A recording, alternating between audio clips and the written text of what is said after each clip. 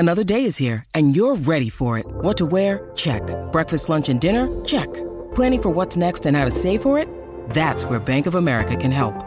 For your financial to-dos, Bank of America has experts ready to help get you closer to your goals. Get started at one of our local financial centers or 24/7 in our mobile banking app. Find a location near you at bankofamerica.com/talktous. What would you like the power to do? Mobile banking requires downloading the app and is only available for select devices. Message and data rates may apply. Bank of America N.A., member FDIC. When you need mealtime inspiration, it's worth shopping Kroger, where you'll find over 30,000 mouth-watering choices that excite your inner foodie. And no matter what tasty choice you make, you'll enjoy our everyday low prices, plus extra ways to save, like digital coupons worth over $600 each week. You can also save up to $1 off per gallon at the pump with fuel points. More savings and more inspiring flavors make shopping Kroger worth it every time. Kroger, fresh for everyone. Fuel restrictions apply. Welcome to the New Books Network.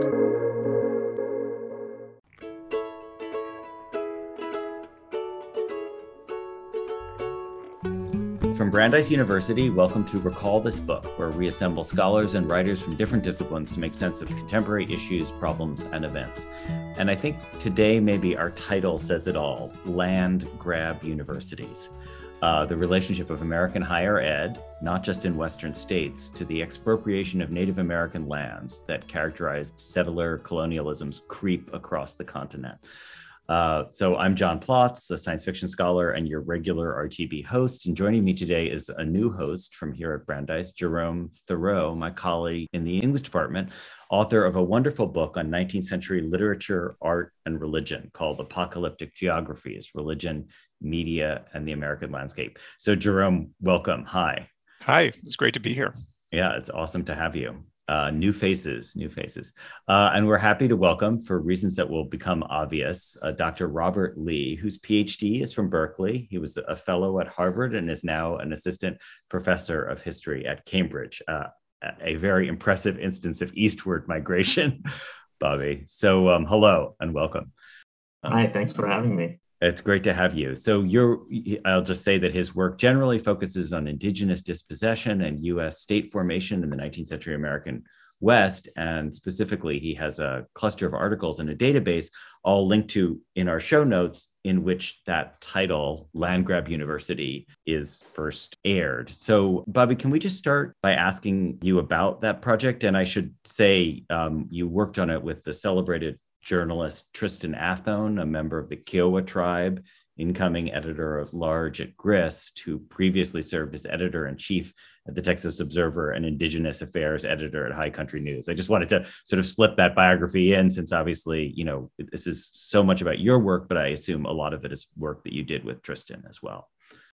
Yeah, it's an important point. Land Grab Universities is a collaborative project. It's also a multimedia project, and I hope we can talk about both of those aspects. But just to give you a little bit of the subject matter background of what it's about, it is about the history of land expropriation for the benefit of land-grant universities in the United States. I'm sure all your listeners have heard of land-grant universities. In the most material sense, they're called land-grant universities because they receive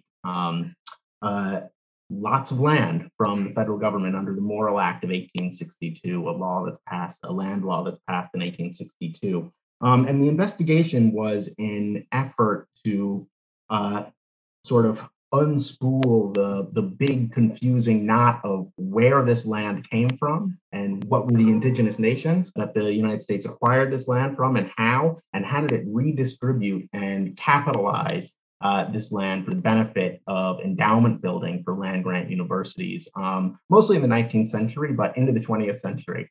And in order to build these endowments, in order to sort of seed the land-grant university program. And so the investigation was, a digital humanities investigation where we were trying to track down, map, and sort of unspool the knot completely to connect all of the indigenous nations that the land and land-grant universities came from to the universities that they benefited.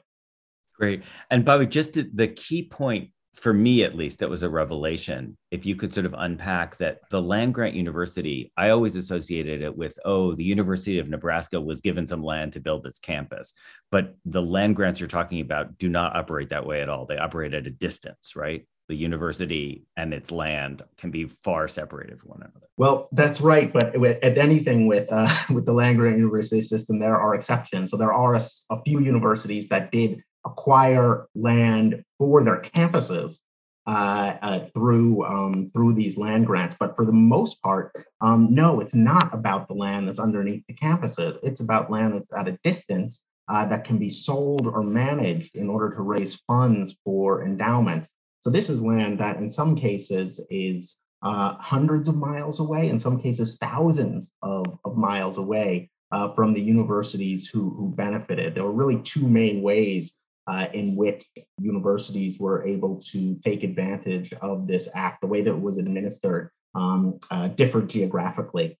So universities, states that had universities in the east had to select land in the west, surveyed land in the public domain that had been expropriated through various treaties, ratified treaties, unratified treaties, land seizures, and surveyed into those parcels that you see when you look out the window when you're flying in a plane across the United States, and then to select parcels from anywhere on the surveyed public domain of the United States, because public land, federal land, isn't in eastern states. The public domain is in the west for the most part. And western states had to select land to build up their endowments that was within the boundaries of their individual states. So all of the University of California's land under the Morrill Act comes out of California.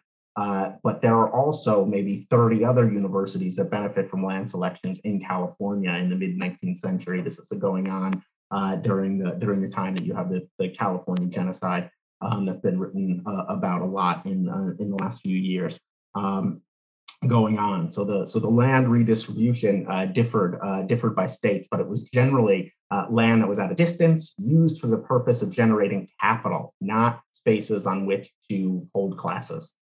When you mention these selections, is that kind of like draft day in the NFL or something? Like, were they all invited into the room to pick from a map? Is there like a moment of selection, or how does that work? No, there's not a moment. A draft really isn't the right image. It's all decentralized. So for the most part, I mean, how this works with the land that universities in the East. So you guys are in Massachusetts. The beneficiaries of Massachusetts grant was MIT and UMass. They had to split it. Most of these states in the East that had these selections in the West, in order to actuate the selection, they got basically coupons. This is called scrip. This is land scrip that they could use. Basically, it's a form. It says this is a piece of scrip for 160 acres. Under the Morrill Act of 1862 for the benefit of the state of Massachusetts, and then they have to fill in where the land is. But they don't have to do it themselves. They can sell that. They can sell the right to select it. So what most of the universities in the East, what most of the states benefiting universities in the East did was they just sold the scrip in bulk for the most part to speculators because they didn't want to deal with the administrative costs of actually going through the whole selection process. There were major exceptions to this. Cornell, which is the largest beneficiary of the Morrill Act, was a major exception to this. Brown tried to at first engage in selections, but then it abandoned the effort. So most of these sort of sold the scrip or the coupons off to large speculators, so they could, because part of the way that the act worked was that you could only live off the interest. So there was an incentive to raise capital as quickly as possible, and you could do that by selling off the scrip as quickly as possible to get the cash that you could then invest and start using for the benefit of the university. It was different in the Western states that had to select land within their states. They tended to set up, because they didn't get scrip, they had to actually go through the process of selecting, and they set up these land boards. The University of California basically ran a real estate office out of the university for decades, and they were acting like any other land speculators would. in the 19th and the early 20th century, and looking for the best parcels that they could acquire to then resell. And then you have a whole nother phenomenon where universities wind up not selling this land. This happens a lot in sort of the mountain states in the West, and the later territories that became states and were grandfathered into this program. I mean, it couldn't be like a draft, because this was a sort of evolving program where, as new states were created, they were grandfathered in and joined in and became beneficiaries of the Morrill Act. So in other words, like New Mexico in 1912 or whatever gets handed. They come much later, and they don't get their Morrill Act. They don't get their Morrill Act sort of portion until much later. And a lot of these later states wind up holding on to the land. So we did a follow-up story that showed that there were around 500,000 acres of the Morrill Act land that were never sold. They're still held on to by the states, and in many cases, these parcels they're leased out, and they have been able to sort of keep up with inflation in a way that the capital raised from the original grants has not, because the way that the program was structured, you had to spend the income that was produced every year. So you didn't have this effect of sort of compound interest growing the pot from $100,000 to what it would be today if it had compound interest. It's still $100,000 for a lot of these early grants, if that's what they originally raised. But it's different for the ones that were able to hold onto the land. They are able to set current leasing prices and to earn more money out of it. This is why South Dakota State University, which we mentioned in the article, the sort of main article in the project, which was out ahead of the curve in sort of reallocating the use of these funds. They were able to reallocate them towards the student needs of Indigenous students, but those were more than symbolic funds, because they had this land that's still generating probably a few $100,000 a year in income. So could I, Bobby, ask us to go back a minute when you were talking about the sort of the West versus East dynamics of this? So in the article, you describe 11 million acres broken up into 80,000 parcels of land, scattered mostly across 24 Western states. And so I'm looking at the map, and I see that there are more universities in the East, and that most of the land, which is in purple, is in the sort of the plain states in the West. I should say all of these links and the map itself will be up on our website. So you should definitely navigate through the show notes to take a look at it. So, and I thought that the example you gave of the University of California and Cornell was really illuminating, because, you point out that, like, the University of California, which only got land within the borders of the state of California, got something like $740,000 worth in Morrill funds, whereas Cornell got $5.7 million worth. And so that it kind of made me think of this older story of colonialism in the West as a resource colony, a plundered province, as Bernard DeVoto famously called it. And so I'm just wondering, how we should think about the relationship of those two forms of colonialism, the sort of extractive resource colonialism versus the settler colonialism that I think is the focus of your story. I don't know if I would draw such a stark distinction between the eastern states benefiting from the West and the western states benefiting from the West. I mean, this is all a form of colonial extraction. It just, it's different, the sort of distance that they're operating on. This was an issue in the 19th century. There were certain controversies around the passage of the Morrill Act at all.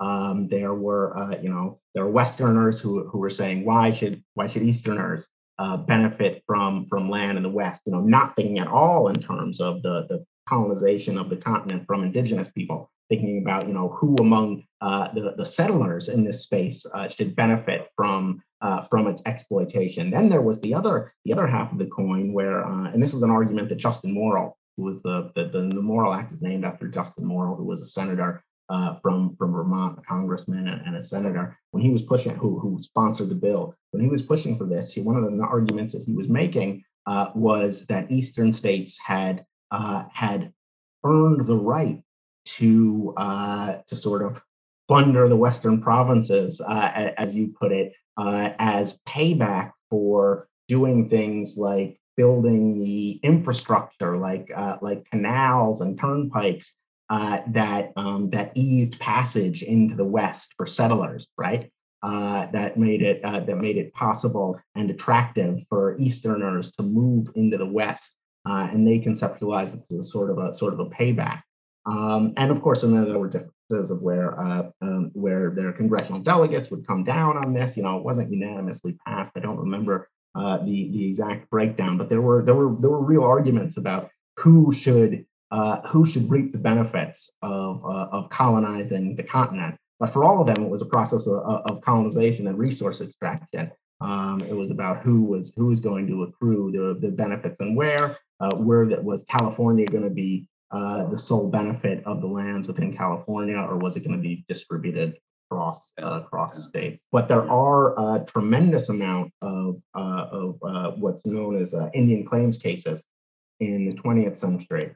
I don't know if you've heard of it or maybe read about it somewhere. It's something called the Indian Claims Commission, which ran from the mid 1940s until the late 1970s and was supposed to be a vehicle to process legal claims connected to broken treaties across the country. I mean, it didn't live up to its promise in a lot of ways, and it was geared more towards extinguishing claims rather than providing real economic redress. But there were hundreds of these cases, more than 800 of these claims that were processed in the mid 20th century. The most famous of these is the Black Hills case that eventually makes its way to the Supreme Court. The Supreme Court in 1980 decides that the Sioux land in the Black Hills was stolen in the 1870s, in the 1860s and 1870s, and they were going to give an award of approximately $100 million to compensate for that. And the Sioux said, no, we're not taking that. And it's still unresolved to this day. But there are lots of these cases in the mid 20th century. And this was the source that we actually used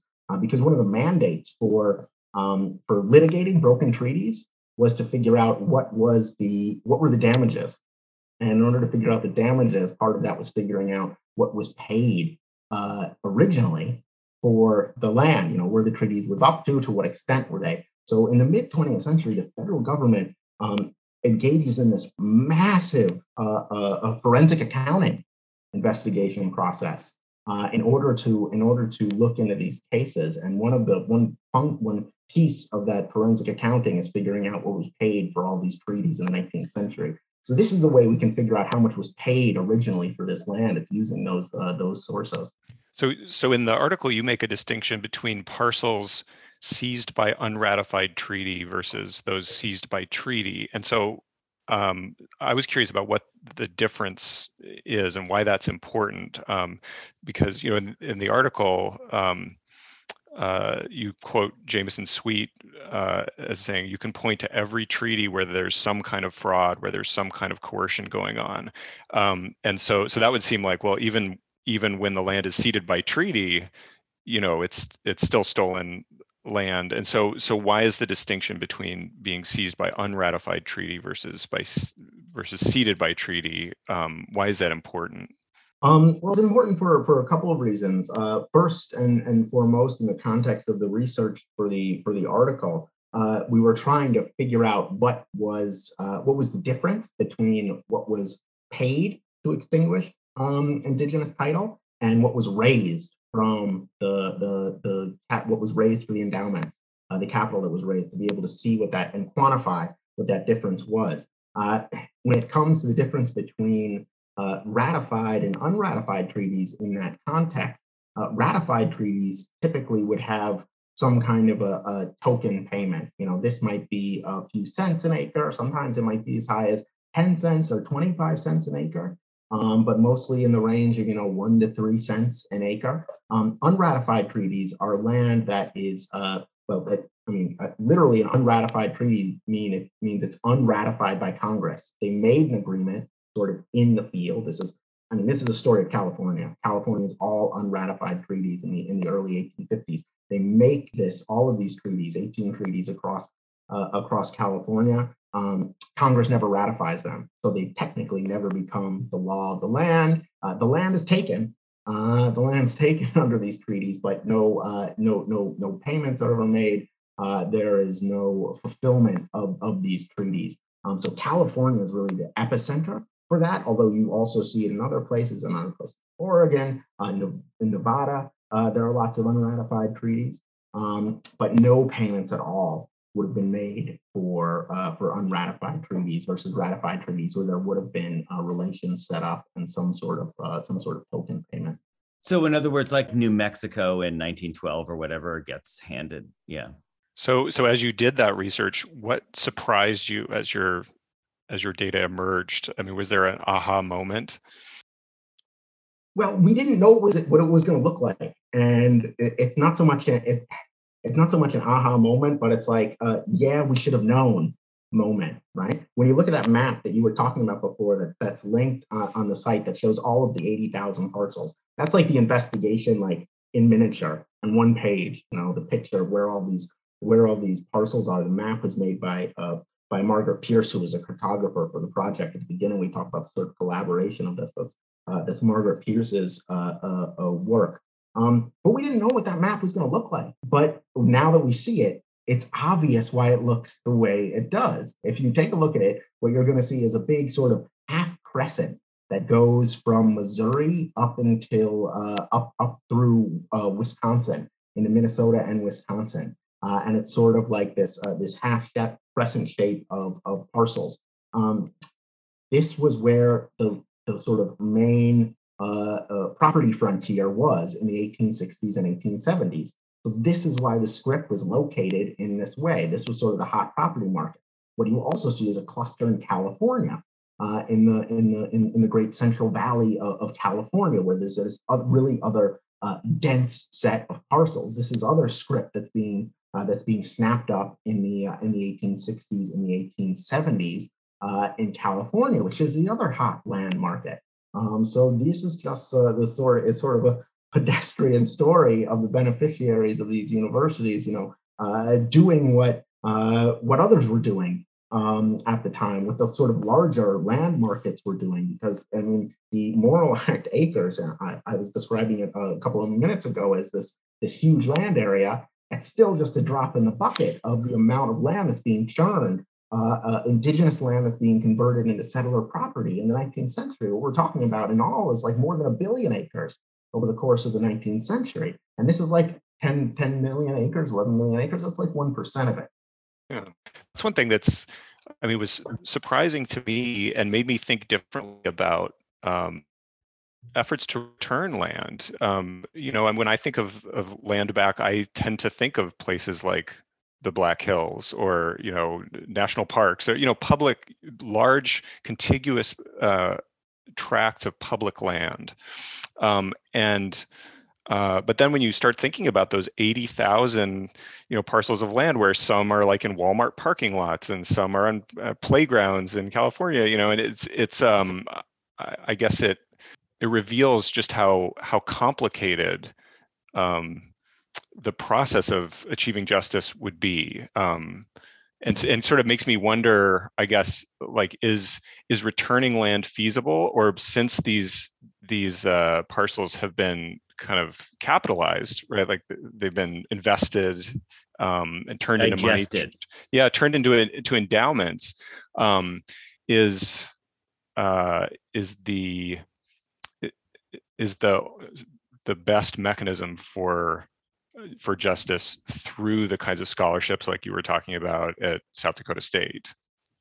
Or are there other models? Yeah, I mean, there are sort of two tiers of feasibility or ease of feasibility of land return, which is land specific to the distribution under the Morrill Act. The land that's still retained by the states, so the small percentage, about 5% or so, that's still retained by the states, that could be returned by the states. I mean, it would be a matter, the real challenge would be political, because you would have to go to the state legislatures and convince them to divest themselves of this land. And most of this land is in Western states that are controlled by Republican state legislatures. Not that I would expect a different outcome from Democratic state legislatures, but I think that the hill would even be higher to climb in a lot of these deep red Western states to convince them to divest themselves of this land. The other, so California might be an interesting test case. Sorry, Bobby. Just in terms of thinking about a Western blue state, maybe California, there would be more friction between competing political interests.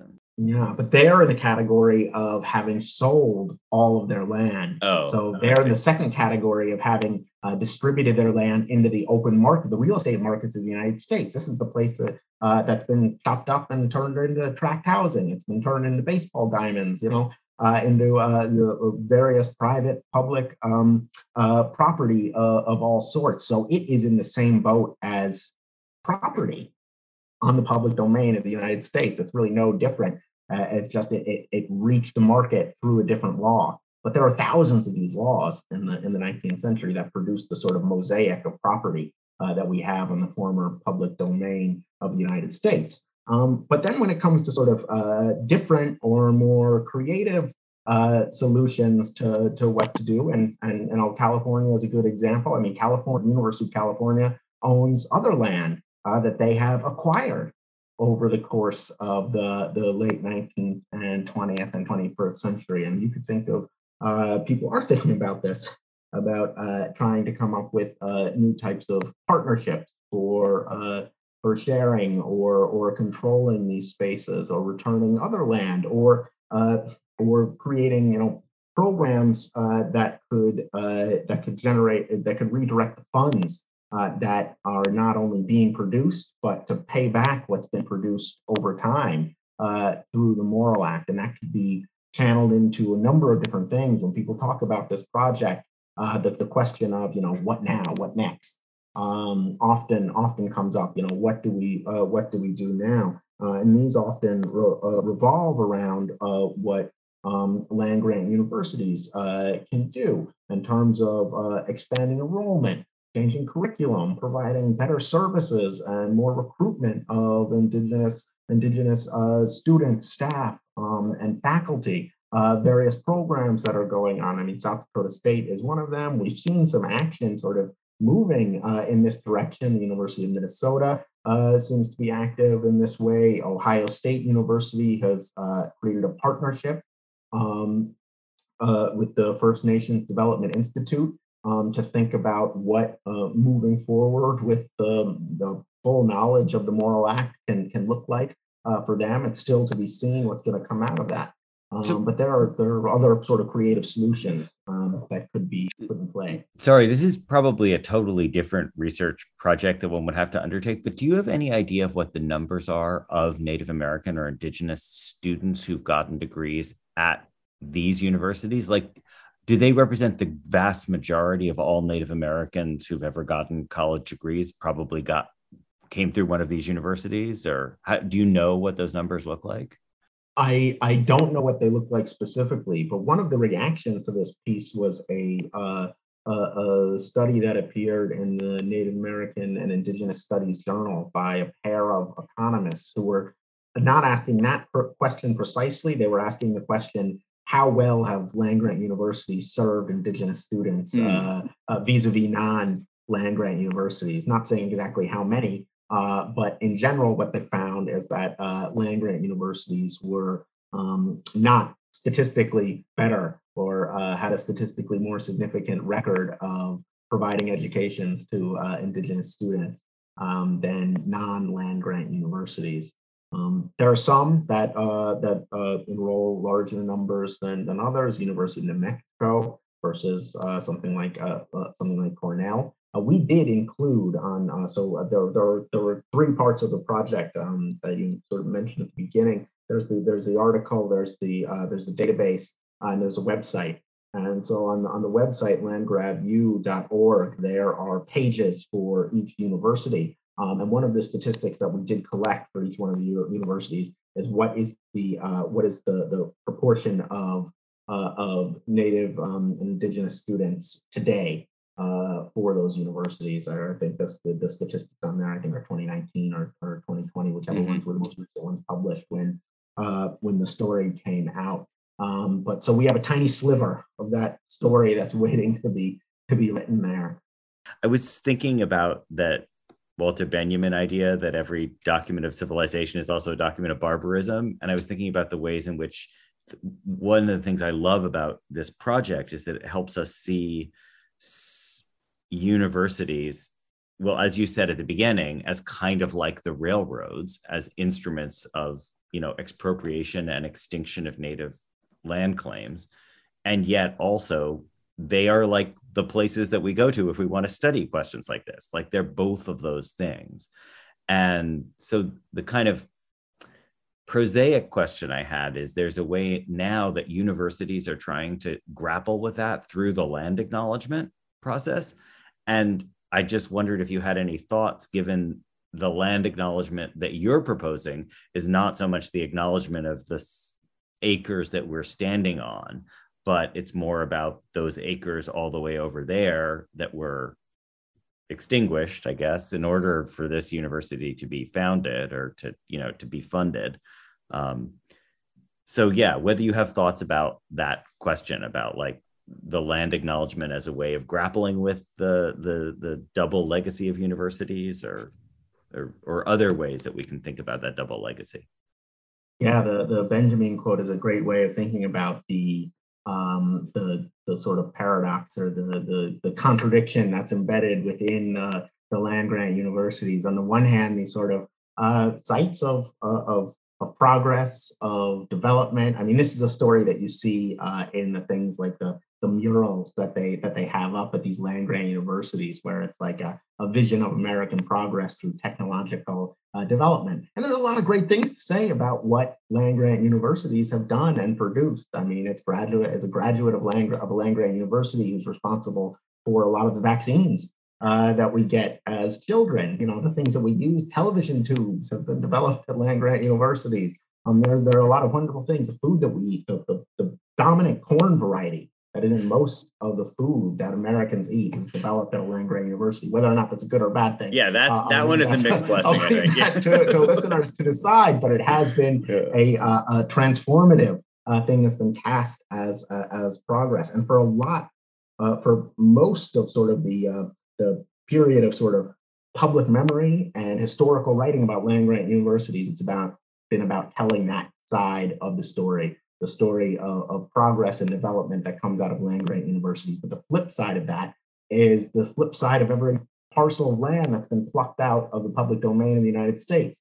On the one hand, you have this history of disposal of the gain of individuals of this property. On the flip side is the history of colonialism and resource extraction that's been traditionally sort of left out of the story. And land acknowledgements have been one solution, and I think a highly problematic and imperfect one to recognizing that duality. One of the things that we were trying to do with this project was to show, one of the many shortcomings of, I think, land acknowledgements. So land acknowledgements were they first took off outside the United States. It sort of migrated. They're this global phenomenon where settler societies recognize their presence on expropriated indigenous land. And the problem becomes when that is a sort of a performance in itself rather than a starting point for some sort of material change or a concrete action that moves towards redress. But what we were trying to show in the Land Grab Universities project was that it's not just about the land that you're standing on. It's the whole ways in which land has been capitalized to transform settler societies. And this is just one small aspect of it. So we have seen some changes in land acknowledgements in response to the research. So, for example, the Washington State University of Pullman incorporated some of our data about Washington State and the funds that they raised out of this into their land acknowledgement to acknowledge that. And not a lot of the others are doing that. What we've seen in reaction to the piece, especially lately, the Utah State University recently came out with the land acknowledgement.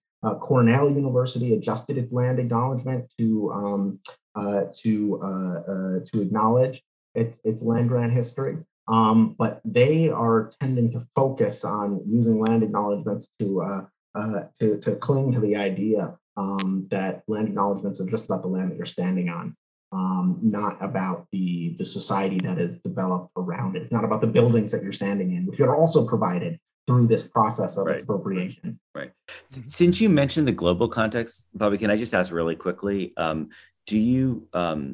there comparable projects undertaken in other settler societies, Australia, New Zealand, Canada, South Africa? Are there records of those similar, like land grant university processes? Or yeah, there are, especially in the British Empire. That is the context that I'm most familiar with, mainly through the work of one of the contributors to the forum that they had on the Land Grab Universities project in the NACE journal, looking at this from a British colonial perspective. You see these universities under different forms in Australia, in New Zealand, in Canada. I mean, the whole, land grant universities, as they emerged and under the sort of, they didn't appear fully formed with the Morrill Act of 1862. This was a model that developed over a long period of time. I mean, from my research, I think one of the earliest land grant universities is, or land grab universities, is Trinity College Dublin, which in the late 1500s gets Irish land that's been expropriated to start Trinity College Dublin. So using this sort of overseas colonization form of extraction, and then that model gets exported to the American colonies. Yeah. You see it in Virginia. You see it in New England. That's fascinating. Once you get to the 19th century in the United States, you have other land grants that are pre-Morrill Act land grants to build state universities. University of Missouri gets one of these. There's a university in Mississippi. It's no longer in operation. That was Jefferson Davis's alma mater, that received a grant of indigenous land. There was a story that came out after we published Land Grab Universities in Scalawag magazine that documented the University of North Carolina's pre-Morrill Act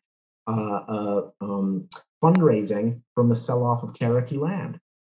So there is this long history of doing this, and there's a wide history too. I'm not as familiar with. I know there's some in the Spanish Empire. Universities, in Mexico City, in Peru, there's a Potosi College in the early colonial period that is benefiting through Spanish colonial land policies. This runs much deeper and much wider, but there's still a wide field of research left to be done on both on how it operates within what becomes the United States and how it operates globally. Thank you. I really hope people looking for dissertation topics just pricked up their ears at that, because I'm really glad you made the point about it being outside just the British Empire. I assumed it was British Empire, so it's helpful to know that it's worldwide. That's great. Yeah. I wanted to circle back a minute. You were talking about some of the responses from land grant institutions themselves in terms of their land acknowledgements. And I was just going to ask what the response to the story has been from Native communities.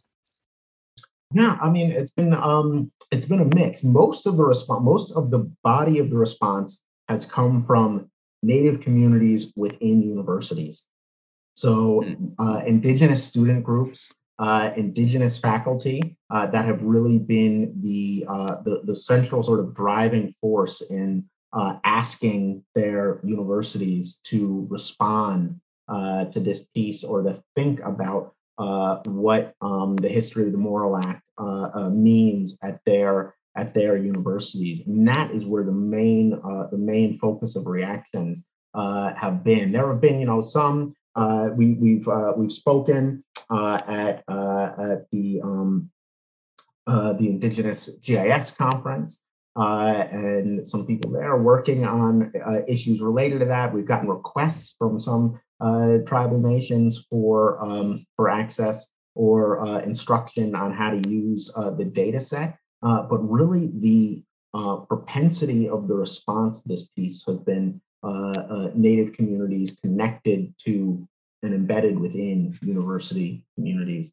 The other set of literature that I tend to connect this research to is the emerging work on the capitalization of the university, primarily through its connections to slavery and the slave trade.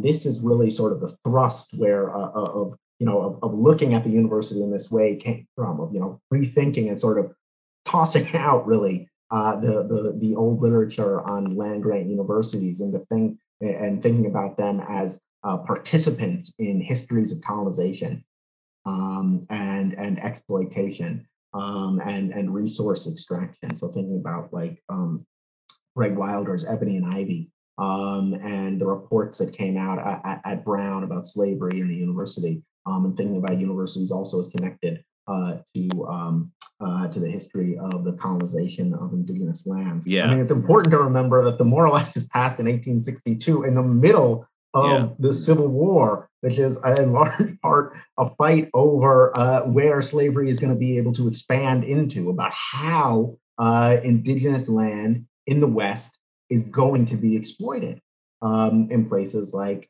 California and in Texas, and what that is going to look like. And it had been, slavery and land expropriation had been connected in the United States all the way up to this point. I mean, especially in places like the South, where the removals of the 1830s are part and parcel of the cotton boom that allows the growth of the Southern economy and makes it possible for a civil war to happen.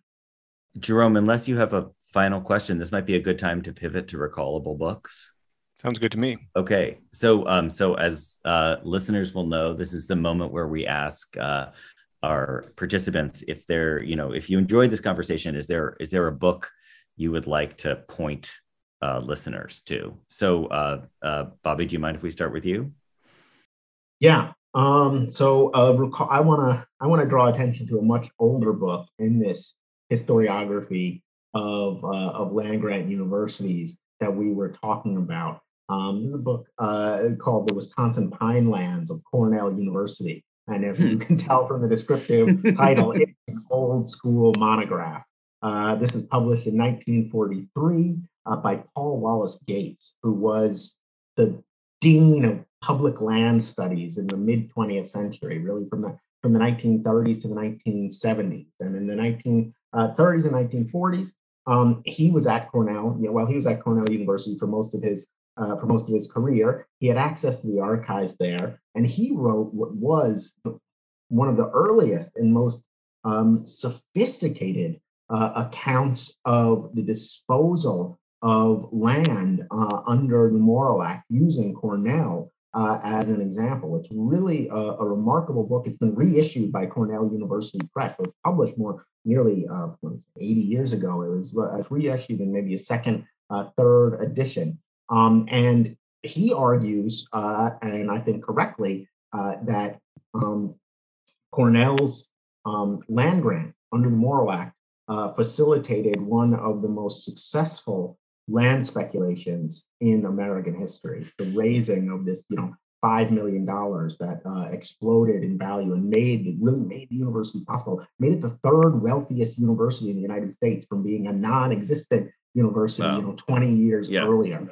Yeah. And it's really this wonderful, detailed study of the land grant university system. But the really interesting thing reading it now is to be able to take a step back and to imagine how this very thorough, very detailed scholar just didn't want to, wasn't engaged with conceptualizing this whole entire aspect of the history of public lands. You won't find anything about Native people in this book. If it was being written today, I think it would be called the Ojibwa lands of Cornell University. But it isn't, and it's really emblematic of what is distinguished about the long history of public lands scholarship in the United States, and what is short-sighted about it. It has this long history of developing, not thinking about the consequences, causes, and results of colonialism in the United States, sort of most fundamental aspect of the topic